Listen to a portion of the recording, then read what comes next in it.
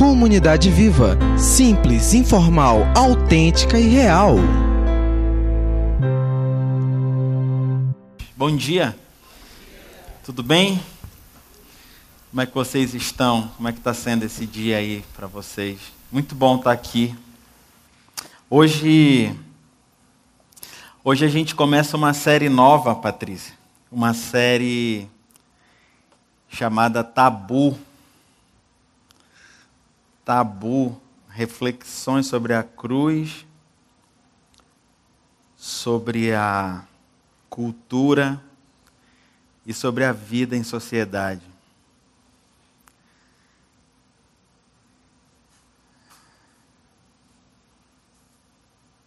E eu gostaria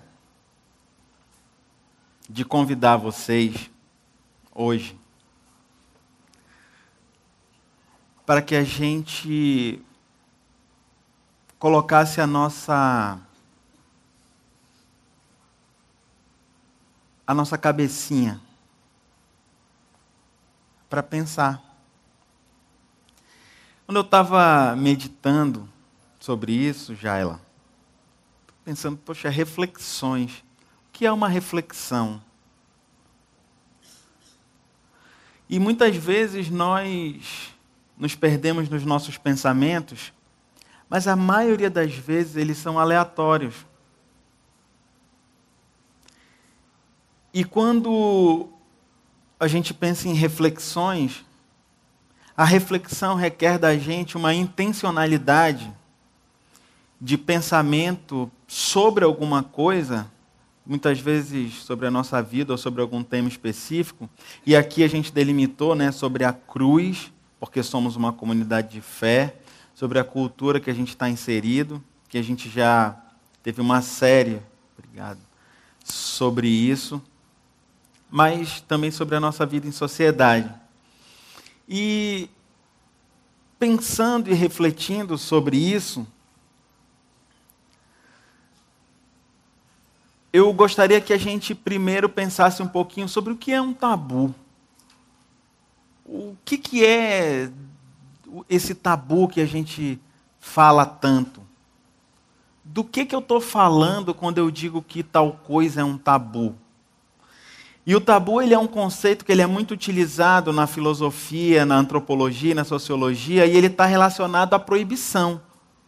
Está muito relacionado à proibição, à censura. E geralmente o tabu ele também vem acompanhado de uma polêmica. Geralmente são temas discriminados pela sociedade, desde costumes, religiões, opções sexuais, estilos de vida. O tabu ele sempre está cercado por alguma certa polêmica. Nas minhas pesquisas eu achei que o termo tabu ele é oriundo da língua polinésia, que significa algo sagrado, especial, proibido. Mas os tabus, eles são regras de padrões morais que eles existem desde antes do Código de Hammurabi, que é o que a gente sabe de mais antigo sobre qualquer lei, Porque os que mandavam usavam os tabus para controlar as pessoas. Então, os tabus, eles são muito antigos e são convenções sociais, desde que os homens existem. E quando a gente para pensar em tabu, a gente pensa em várias coisas que são consideradas tabus. Desde tabus alimentares, linguísticos, tatuagens, piercings. Muitas coisas que eram tabus na época da minha avó não são mais hoje. Eu lembro que o meu pai dizia, olha, tu não pode fazer tatuagem porque tu não vai arranjar emprego. Ou porque lá no exército eles vão não sei o quê. Então, era um tabu. A sexualidade, hoje em dia, a forma como ela é tratada, ou às vezes destratada por nós, acaba virando um tabu. Aborto, incesto e política. E eu fico imaginando vocês hoje, Hannah, esse cara vai falar sobre tabu no dia da eleição, esse bicho vai falar de política e ele vai lascar tudo. Mas eu não vou lascar tudo, porque eu vou falar um pouquinho de política, sim, vou falar, mas eu entendo, isso para mim é muito claro, o que uma comunidade de fé fala sobre isso. E para falar sobre essa parte, antes que alguém se desespere, não se desespere, me ouça. Eu quero que você olhe para mim agora com atenção e que você se concentre no que eu vou ler para você. Se concentre nisso. Não vai ser projetado, porque eu quero que você olhe para mim e não para a projeção. Eu vou ler alguns versículos do Salmo 33 e eu quero que você tenha como pano de fundo dessa minha leitura o nosso cenário político de hoje. No Salmo 33, no verso 11, na versão Nova Almeida atualizada, diz bem assim, olhem para mim e prestem atenção. O plano do Senhor dura para sempre. Os intentos do seu coração por todas as gerações. Por todas as gerações. O verso 12 diz assim: Feliz a nação cujo Deus é o Senhor, e o povo que ele escolheu para a sua herança. Se alguém tiver alguma dúvida, nós somos esse povo. E aí agora eu vou lá para o verso 20.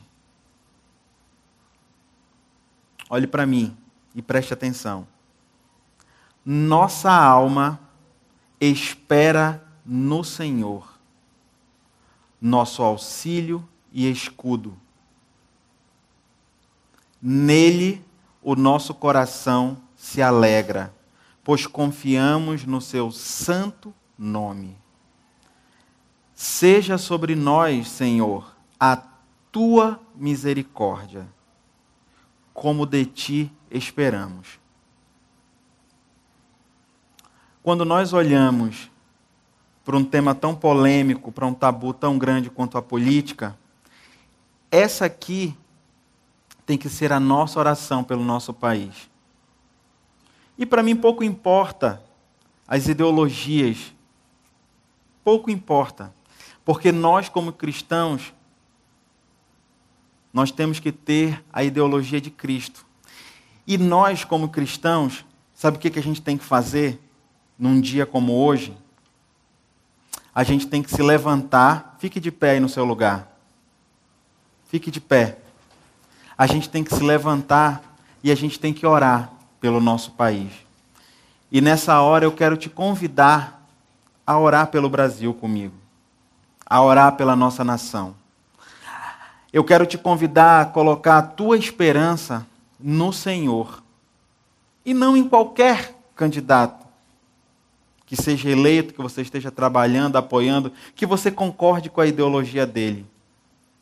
Mas é isso que nós cristãos temos que fazer com esse tema. Não é só isso.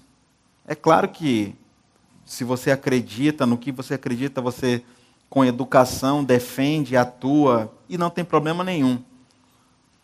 Mas a tua função principal, se você se chama pelo nome de Cristo, é essa que nós vamos fazer agora, que é orar pelo nosso país. Se você quiser ficar de joelho, se você quiser ficar em pé, como você se sentir melhor, ore comigo agora.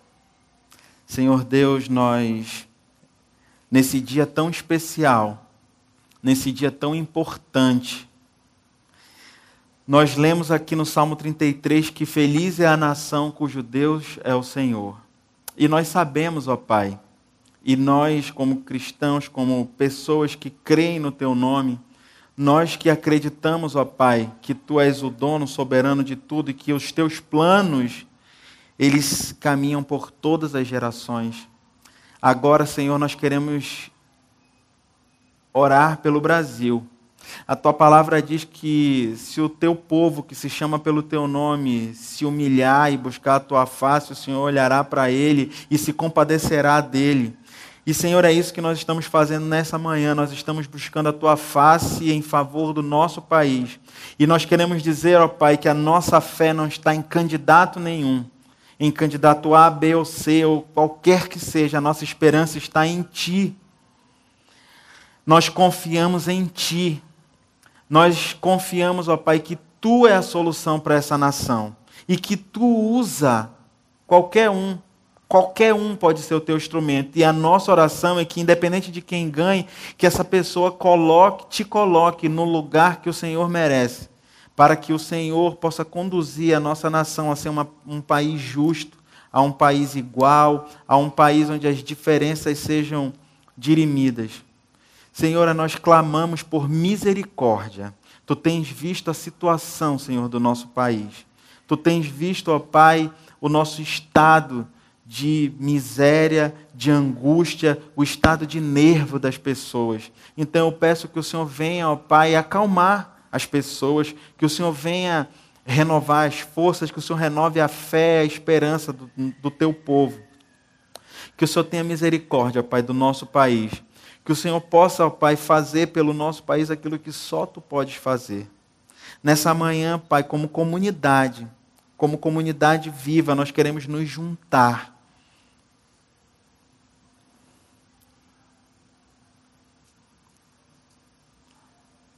E clamar a Ti pelo nosso país. E Te dizer, ó Pai, nós queremos verbalizar para Ti que a nossa esperança está em Ti.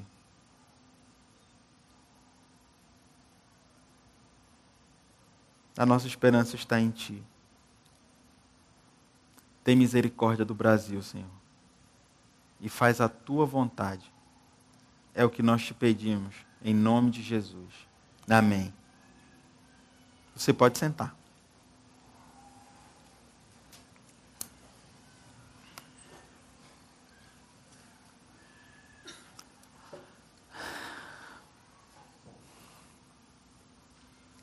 O que eu tinha para falar sobre política hoje era isso.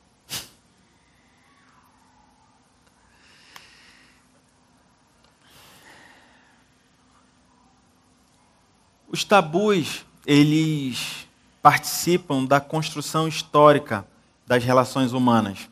Como eu falei para vocês, desde antes do primeiro código de leis, ele já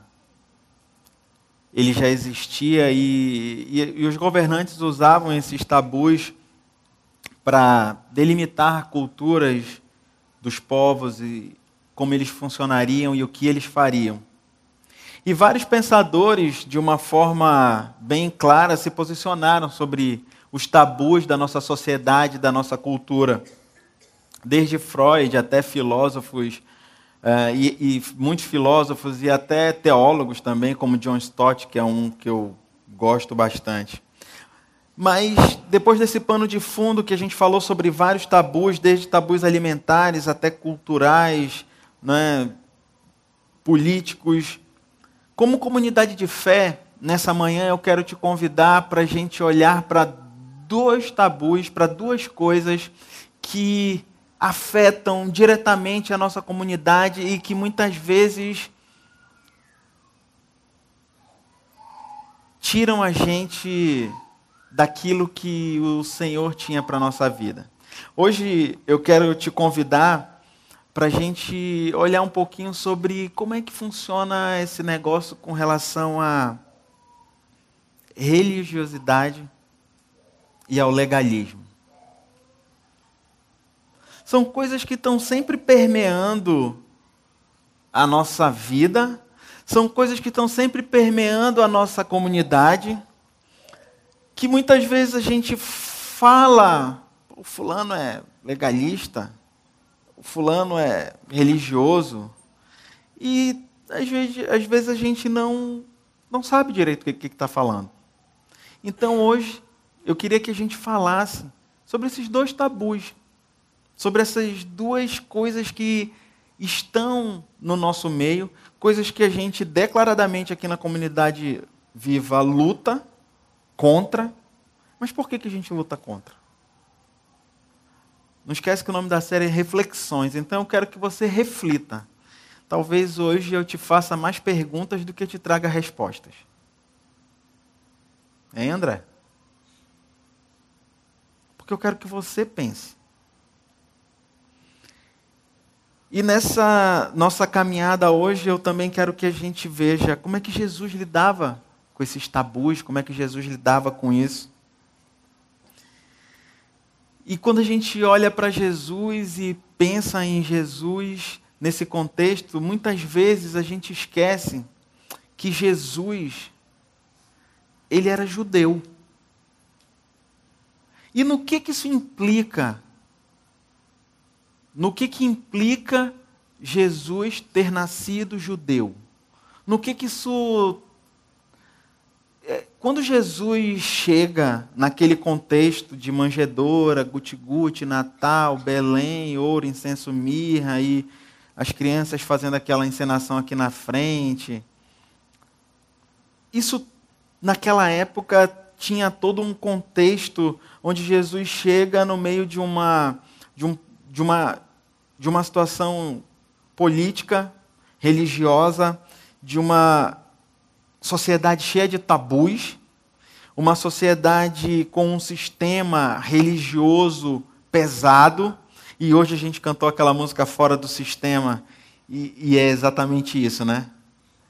É um sistema religioso, é um sistema, e Jesus chega dentro desse sistema judaico, farisaico, onde as coisas eram bem definidas e a briga era feia.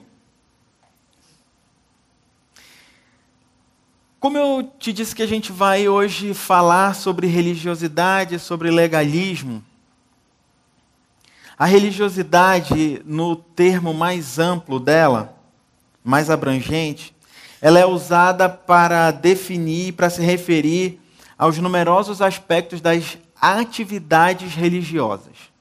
Então, quando a gente falar de religiosidade, nós estamos falando de atividades, de coisas envolvidas com religião, com o sacro santo. Não é? Então, o culto de vitória da segunda, o culto de libertação da terça, são atividades religiosas. E quando eu falo de legalismo, o legalismo, de uma forma bíblica, significa que é alguém que toma a lei e que espera que essa lei traga salvação. Então, o legalismo, muitas vezes a gente enquadra ele, não, o fulano ali dentro da igreja é legalista. Na verdade, o legalismo ele é uma coisa que é contra o cristianismo. Porque se o cristianismo diz que Cristo é quem salva, o legalismo diz que quem salva é a lei. Está fazendo sentido para vocês? Então, quando eu digo assim que o Jon Snow aqui é legalista, eu não estou dizendo nem que ele é cristão, porque ele está colocando toda a fé e a esperança dele no cumprimento da lei. E são coisas diametralmente opostas. Então, a gente tem aqui a religiosidade que está atrelada às atividades religiosas e ligadas à religião. E a gente tem aqui do outro lado o legalismo. E essas duas coisas faziam parte arraigadamente, de uma forma profunda, do sistema religioso da época de Jesus, que é um sistema religioso que reverbera até hoje na nossa cultura. Reverbera até hoje. Se a gente for olhar para o sistema religioso dos nossos irmãos católicos, a gente vai ver que lá tem uma figura papal e todo um clero, todo um sistema de uma pessoa de onde emana aquilo que Deus está querendo dizer e é proclamado para o povo. Se você olhar para o sistema do protestantismo, você vai ver que tem muitos líderes que dizem para as suas comunidades que são a voz de Deus na terra. Amém, aleluia. Tem muitos líderes que tentam se colocar nessa posição de ligação entre a comunidade e o divino, entre a comunidade e Deus. Então, o sistema religioso, com a religiosidade e o legalismo, eles tentam colocar pessoas, colocar um sistema entre o homem e Deus. Na época de Jesus, existiam 4 grandes facções religiosas que predominavam, que eram os fariseus, os saduceus, os zelotes e os essênios. Os mais famosos são os fariseus, né? Que, se você nunca ouviu falar nesses nomes aqui, o que provavelmente você já ouviu falar são os fariseus. E o nome fariseu, ele deriva de uma palavra hebraica quer dizer separar. Então, eles eram pessoas que se separavam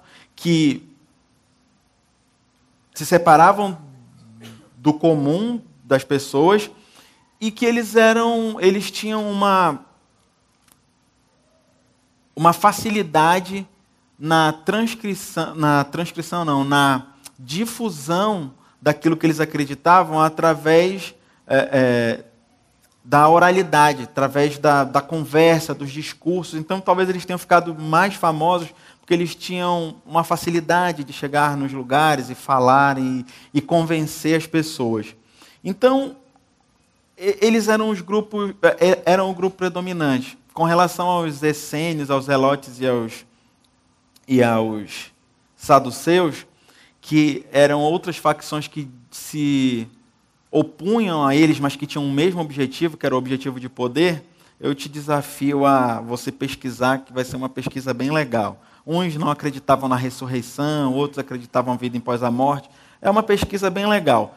Se você, poxa, Paulo, mas eu não sei como pesquisar, venha para o Viva Palavra, que a professora Adriana, domingo que vem, vai ensinar como estudar a Bíblia. Ó, que legal!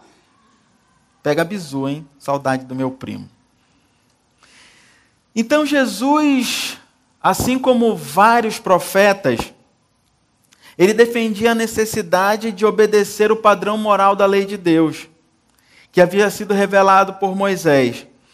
No entanto, o problema fundamental dos fariseus e dos judaizantes não era o zelo excessivo com a lei. É porque, na verdade, eles tinham a intenção de mudar a lei de Moisés. Eles tinham uma própria norma de moralidade, composta por vários tabus, que eles mudavam. Eles tinham a intenção, não de cumprir e de obedecer a lei de Moisés, mas de adaptar a lei de Moisés para os seus próprios interesses e fazendo jogos religiosos. Era isso que os fariseus faziam. Então, muitas vezes a gente fala, fulano é fariseu, aquele cara. E o fariseu, na verdade, ele tinha a intenção de fazer a sua própria lei. O exemplo mais clássico, assim, um dos mais legais que eu achei, a Bíblia diz assim, honra teu pai e tua mãe. Esse está nos 10 mandamentos e tal. Os fariseus, a seita dos fariseus, eles diziam assim, olha, sabe, e o conceito de honrar pai e mãe está ligado diretamente a você cuidar do seu pai e da sua mãe na velhice, você ser o provedor dele, você cuidar dos seus velhos, né? Quando eles não puderem mais se sustentar. E aí a seita dos fariseus dizia assim, cara, precisa disso. O certo é você pegar esse dinheiro e trazer aqui para a casa do Senhor. Você não precisa cuidar do seu pai e da sua mãe. Então Jesus chega num contexto, quando ele olha para os fariseus, saduceus, essênios e diz raça de víboras.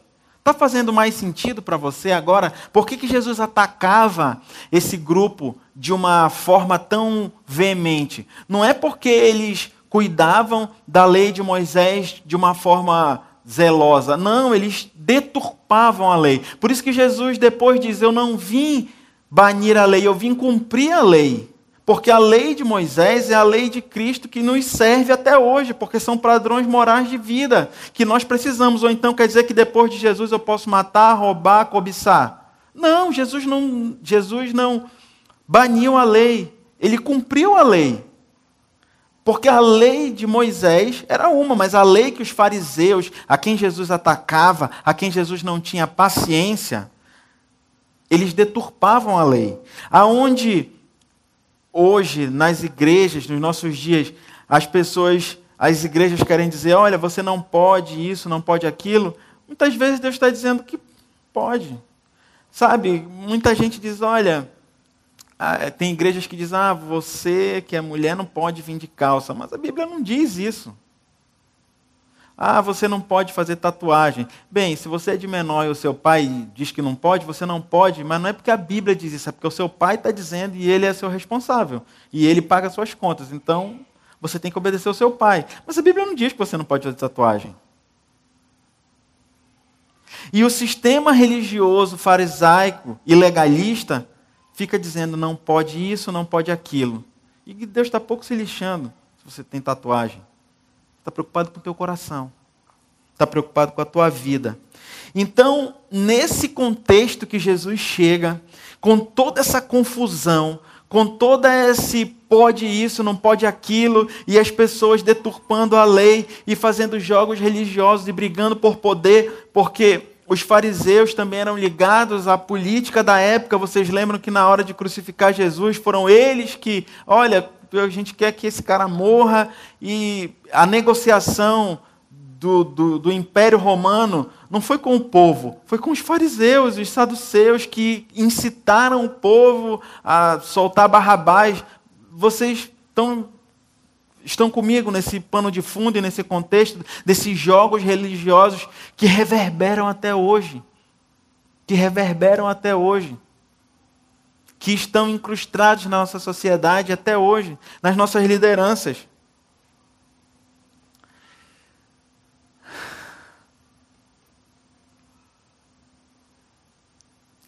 Só que Deus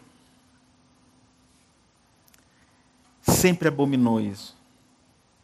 Jogos religiosos, religiosidade e legalismo, sempre. Cerca de 740 anos antes de Cristo, 740 anos antes de Cristo, levantou-se um profeta chamado Isaías. O profeta Isaías já denunciava, 700 anos antes de Cristo, que Deus abomina e odeia religiosidade, legalismo.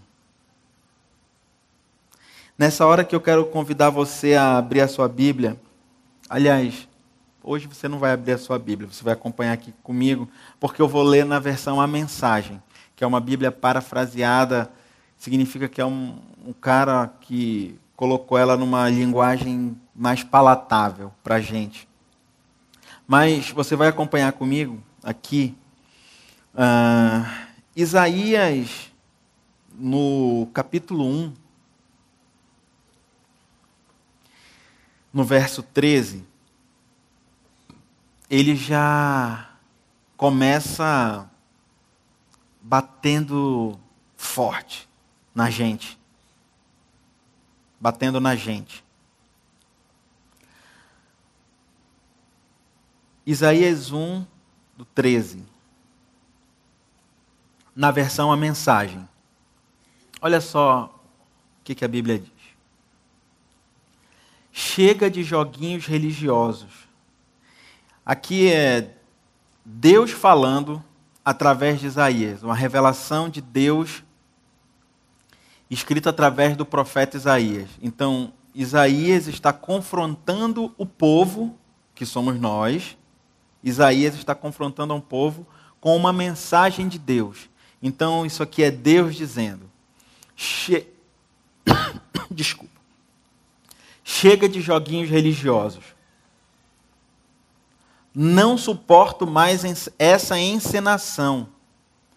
Conferências mensais, agenda sabática, encontros especiais, reuniões e mais reuniões. Não aguento ouvir falar em reunião. São reuniões para isso, reuniões para aquilo. Chega de reuniões. Vocês me cansaram.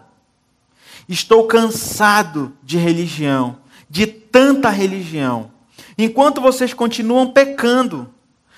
Então Deus está dizendo assim para o povo, Deus está dizendo para nós: cara, vocês fazem reuniãozinha disso, fórumzinho daquilo, congresso não sei o quê, é reunião para isso, reunião para aquilo. Chega! Isso me cansou. Eu estou cansado de tanta reunião e de tanta religião e de tanta religiosidade, tanto legalismo, se vocês continuam pecando.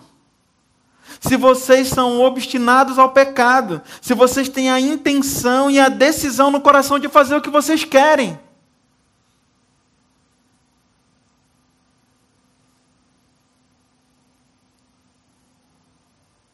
E aí Deus continua: quando fizerem a próxima oração coletiva, tipo a gente aqui assim, que orou pelo Brasil, eu vou olhar para o outro lado. Não importa se oram alto, por muito tempo ou com frequência, eu não vou dar ouvidos.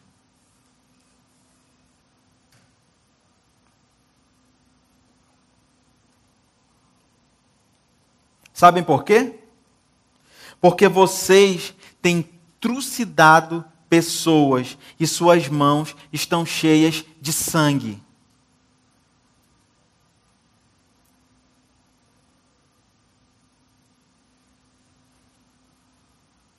A religiosidade de vocês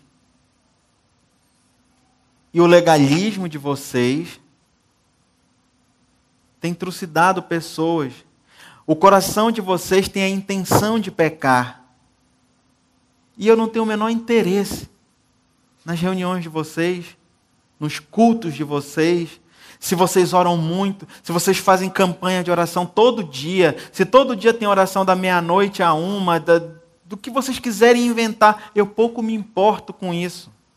Eu me importo com as pessoas.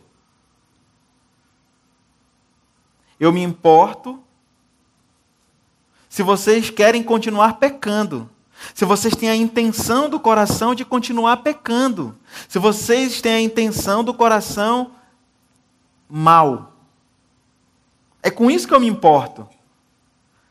E não com religiosidade, porque eu tenho que ir para a igreja na segunda, eu tenho que ir para a igreja na terça, eu tenho que ir para o culto tal, eu tenho que ir para o culto tal, e aí o cara vai para o culto de segunda, terça, quarta, quinta e sexta e deixa a mulher em casa, sozinha, e deixa a família sozinha. Ele está trucidando a esposa, ele está trucidando o filho. Quando é que ele vai contar a história, igual aqui do Pense Laranja, para o filho, se ele vai todo dia para a igreja, porque ele tem um coração religioso? Quando é que ele vai cuidar das relações? Quando é que ele vai cuidar do pai? Vai pelo menos uma vez na semana visitar o pai. E tem tantas outras coisas, mas não, ele está focado no desempenho religioso dele. E 700 anos antes de Jesus vir, Deus já disse: cara, Paulo Gilson, não é isso que eu quero. Não é isso que me interessa. Vão para casa e se lavem. Limpem essa sujeira toda. Esfreguem a vida até que saiam suas maldades, para que eu não seja mais obrigado a olhar para elas. É interessante aqui que Deus, Ele está dando uma orientação para a gente. Ele está dizendo assim, a tua mão está cheia de sangue e você tem que ir lá se limpar. Tem uma ação nossa. Tem uma ação nossa.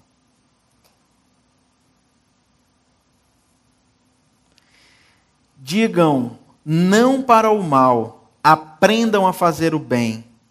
Trabalhem pela justiça, ajudem os oprimidos e marginalizados. E aí quando a gente fala sobre isso, sobre o que está acontecendo na nossa sociedade hoje, às vezes a gente pensa que não, foi só Jesus que falou sobre isso, não, isso é coisa do Novo Testamento.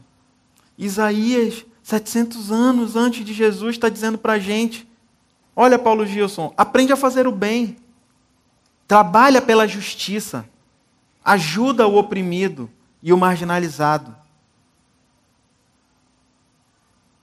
Façam alguma coisa pelos sem-teto.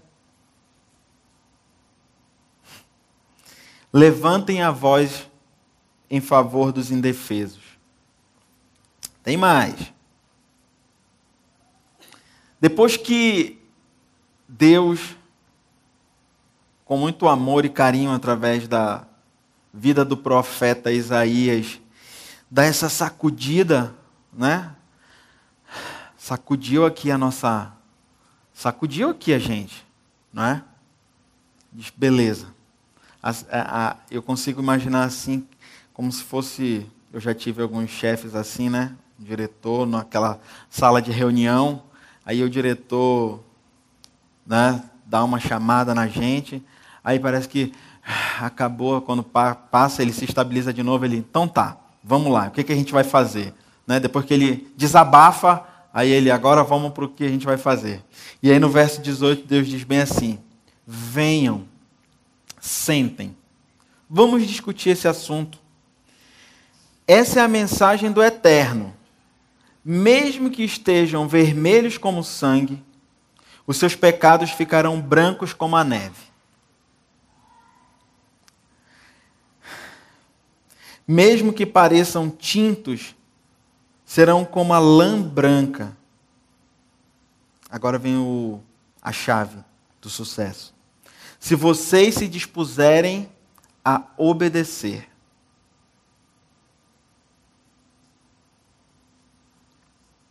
Se vocês se dispuserem a obedecer. Irão festejar como reis, mas se forem obstinados, morrerão como cães. Então, Deus está dando 2 caminhos para a gente. Se você obedecer, eu vou te lavar e você vai ficar limpo e branco como a neve, mas se você escolher ter a obstinação do pecado, a obstinação do mal, a decisão pelo pecado, vocês vão morrer. E aí a gente já aprendeu que o salário do pecado é a morte, mas o dom gratuito de Deus é a vida. A gente já sabe disso. E muitas vezes, mesmo sabendo disso, a gente ainda escolhe o caminho do pecado. Nós decidimos pecar. Nós decidimos fazer errado. Esses somos nós. Essa é a natureza humana. A natureza humana é assim, religiosa, legalista. Esses somos nós. Esse sou eu e esse é você. Bem-vindo à sua humanidade. Bem-vindo à sua humanidade. Mas você tem a oportunidade de tomar uma decisão e de fazer diferente. Essa é a reflexão que eu quero te convidar a fazer hoje.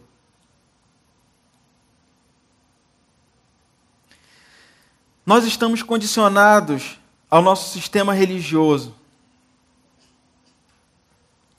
Porque faz parte de nós, faz parte de quem nós somos. Mas na cruz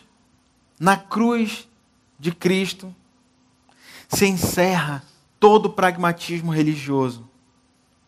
Todo o pragmatismo religioso, todas essas atividades são encerradas na cruz de Cristo. E após Cristo, todas essas religiões são inúteis. Até porque a religião afasta o homem de Deus. Então a religião ela é inútil. Porque a religião coloca intermediários entre o povo e Deus, e esse intermediário só pode ser Cristo. Então a estrutura do sistema religioso que tenta colocar para nós que você precisa fazer isso ou aquilo para ter acesso ao Cristo, está errado. Estão mentindo para você. O véu foi rasgado de alto a baixo. O véu se rasgou. E nós temos acesso ao Santo dos Santos. Nós temos acesso direto a Deus. E nas decisões da nossa vida, é engraçado porque parece que a gente se acostumou a tomar decisão baseado nesse sistema religioso. Até quando a gente não precisa. Até no trabalho. Até na nossa vida, do nosso dia a dia. Parece que essa bagagem religiosa, ela afeta nas nossas questões, nas nossas decisões de vida do dia a dia, e elas impedem. Essa bagagem impede que Deus tenha a centralidade da nossa vida. Que Deus seja o centro das nossas decisões e que Jesus seja o espelho pelo qual eu seja o alvo para onde eu olho e tomo as minhas decisões como Cristo tomaria. Será que Cristo faria dessa forma? Será que Cristo agiria assim? E em vez de eu decidir com esse padrão, eu quero decidir as coisas com o padrão da minha bagagem religiosa.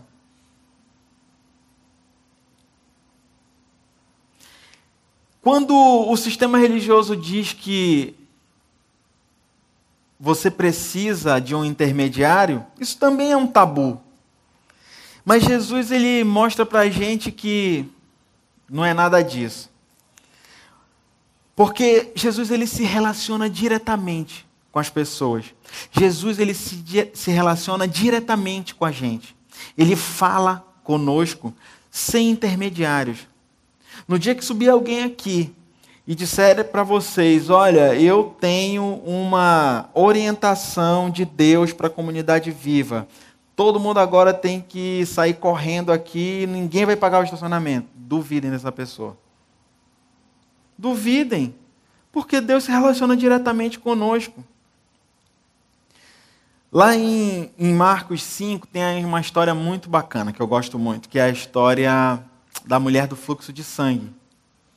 Nessa história, Jesus quebra um tabu da época e se relaciona diretamente com ela. Nessa história, diz que essa mulher, naquele sistema, existia o seguinte tabu. Se a mulher está naquele período menstrual, ela não poderia tocar em ninguém. Então você imagina que uma mulher que tem uma hemorragia, que ela sangra durante 12 anos, ela está há 12 anos sem se relacionar com ninguém. 12 anos. E ela era proibida, se a mulher, quando estava naquele período, era proibida de tocar uma pessoa, ela estava há 12 anos que ela era proibida de tocar qualquer pessoa. Essa mulher, ela tem um ato de bravura e de coragem, onde ela se rende aos pés de Cristo, passando por cima de todos os tabus existentes. E ela diz assim, durante 12 anos eu sofro com isso. Durante 12 anos eu sou massacrada por isso. Durante 12 anos eu não tenho paz. Tudo que estava ao meu alcance eu já fiz. Tudo. E aquela mulher destruída toma uma atitude de coragem e se rende a Jesus de uma forma completa e total. E quando ela se rende a Cristo e ela toma uma atitude e vai e toca Jesus, ela está quebrando um tabu, desobedecendo uma lei. E quando Jesus percebe que saiu virtude dele, ele diz, opa, alguém me tocou, e os discípulos dizem, poxa, mestre, tem 500 milhões de pessoas aqui te empurrando, todo mundo está te tocando. Ele, não, mas saiu virtude de mim, saiu cura de mim, saiu poder de mim. E essa mulher, se vocês depois leiam lá na casa de vocês, Marcos 5, 33, 34, essa mulher com medo, a Bíblia diz, a mulher com medo se acusa e diz, foi eu que lhe toquei. E Jesus nessa hora, como ela era uma mulher impura perante a sociedade, ele poderia ter dito, você que é uma mulher impura, você não deveria ter me tocado. Jesus, não esqueçam que Jesus era considerado um rabino, um mestre. Como é que você, uma mulher impura, me toca na minha... sei lá qual era a pena para isso, devia ser apedrejar, que naquela época tudo queriam tacar pedra. E Jesus vira para ela e diz, a tua fé te curou. Isso é graça. Isso é graça. É a graça que quebra a religiosidade. É a graça que quebra o legalismo. E é assim que Jesus ensina para a gente. É a graça que quebra. É a graça. Isso foi graça.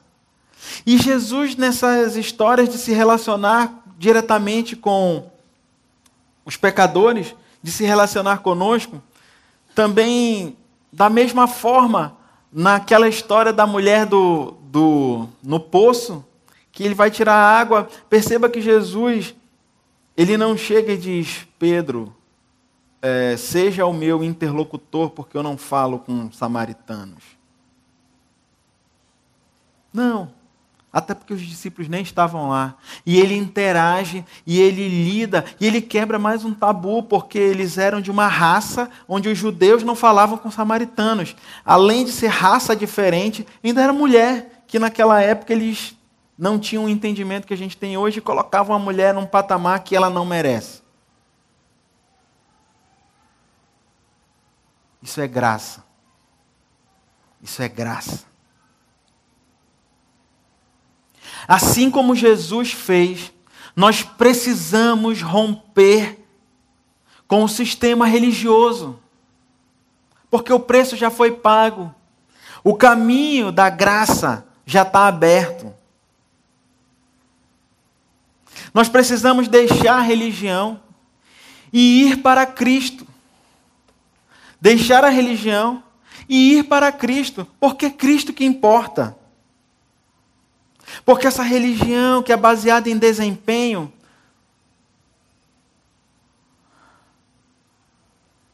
só nos leva a jogos religiosos. Como o profeta Isaías falou. O legalismo, ele, como sistema religioso que se opõe ao cristianismo, porque usa as leis para a salvação, ele é um sistema que ele rouba a nossa alegria, como diz em Romanos 14, 17, depois você leia na sua casa. Romanos 14, 17 diz, porque o reino de Deus não é comida nem bebida, mas é justiça, paz e alegria no Espírito Santo. Então, essa corrente do legalismo, ele rouba a nossa alegria, porque uma mente legalista, ela tem dificuldade em receber a graça.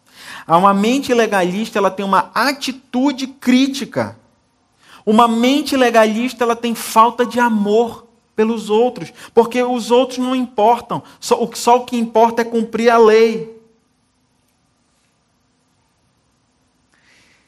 E quem não entende, e quem não vive a graça, não consegue estender essa graça ao próximo.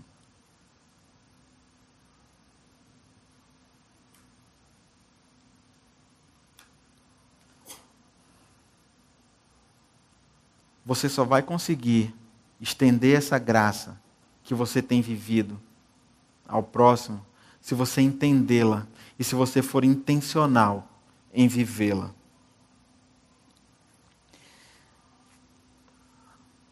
Quantos aqui já tiveram uma congestão nasal? Congestão nasal, nariz entupido. Eu também. Ainda mais que eu tenho sinusite, rinite e tal. Congestão nasal é uma das piores desgraças que existem. Porque, não é, doutora Naira? É um negócio que tu não pode dizer no trabalho, eu não vou porque eu estou gripado, que pega mal. E quando tu chega no médico, o médico diz, Tiago, ó, tem que descansar. Aí tu, né, é uma sinuca, né? Porque descansar como, né? Não posso dizer, eu não fui trabalhar porque eu estava gripado. Então, a congestão nasal, um congestionamento aqui nessa área, ela impede que o fluxo de ar chegue no nosso cérebro. Aí a gente fica irritado, fica enjoado, né? A dor no corpo é ocasionada por outros fatores, mas principalmente a gente fica mal, principalmente pela falta de ar, da passagem de ar. A religiosidade e o legalismo, eles são como um congestionamento dentro da nossa comunidade.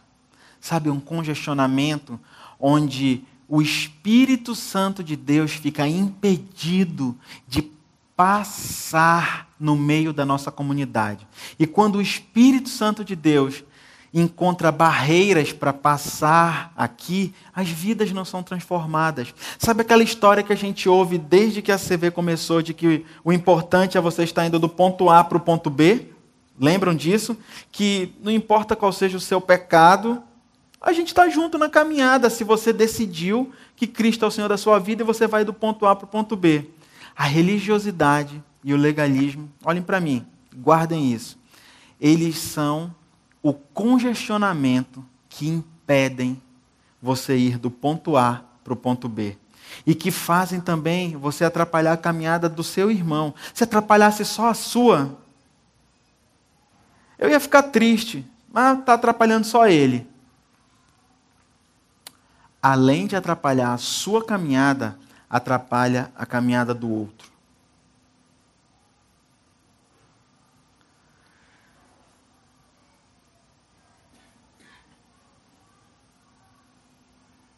É isso que a religiosidade e o legalismo fazem com uma comunidade. E quando a gente para pensar na comunidade que a gente quer, eu pergunto para você, é uma comunidade religiosa e legalista que te apetece?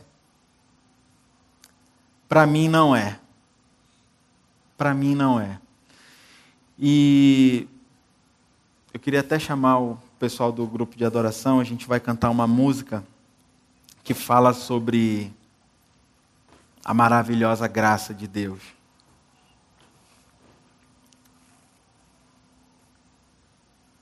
Mas eu queria te convidar para você, enquanto ouve essa música, orar a Deus, pedindo que Ele tire de você a religiosidade e o legalismo que você não sabe que tem. Olha que legal!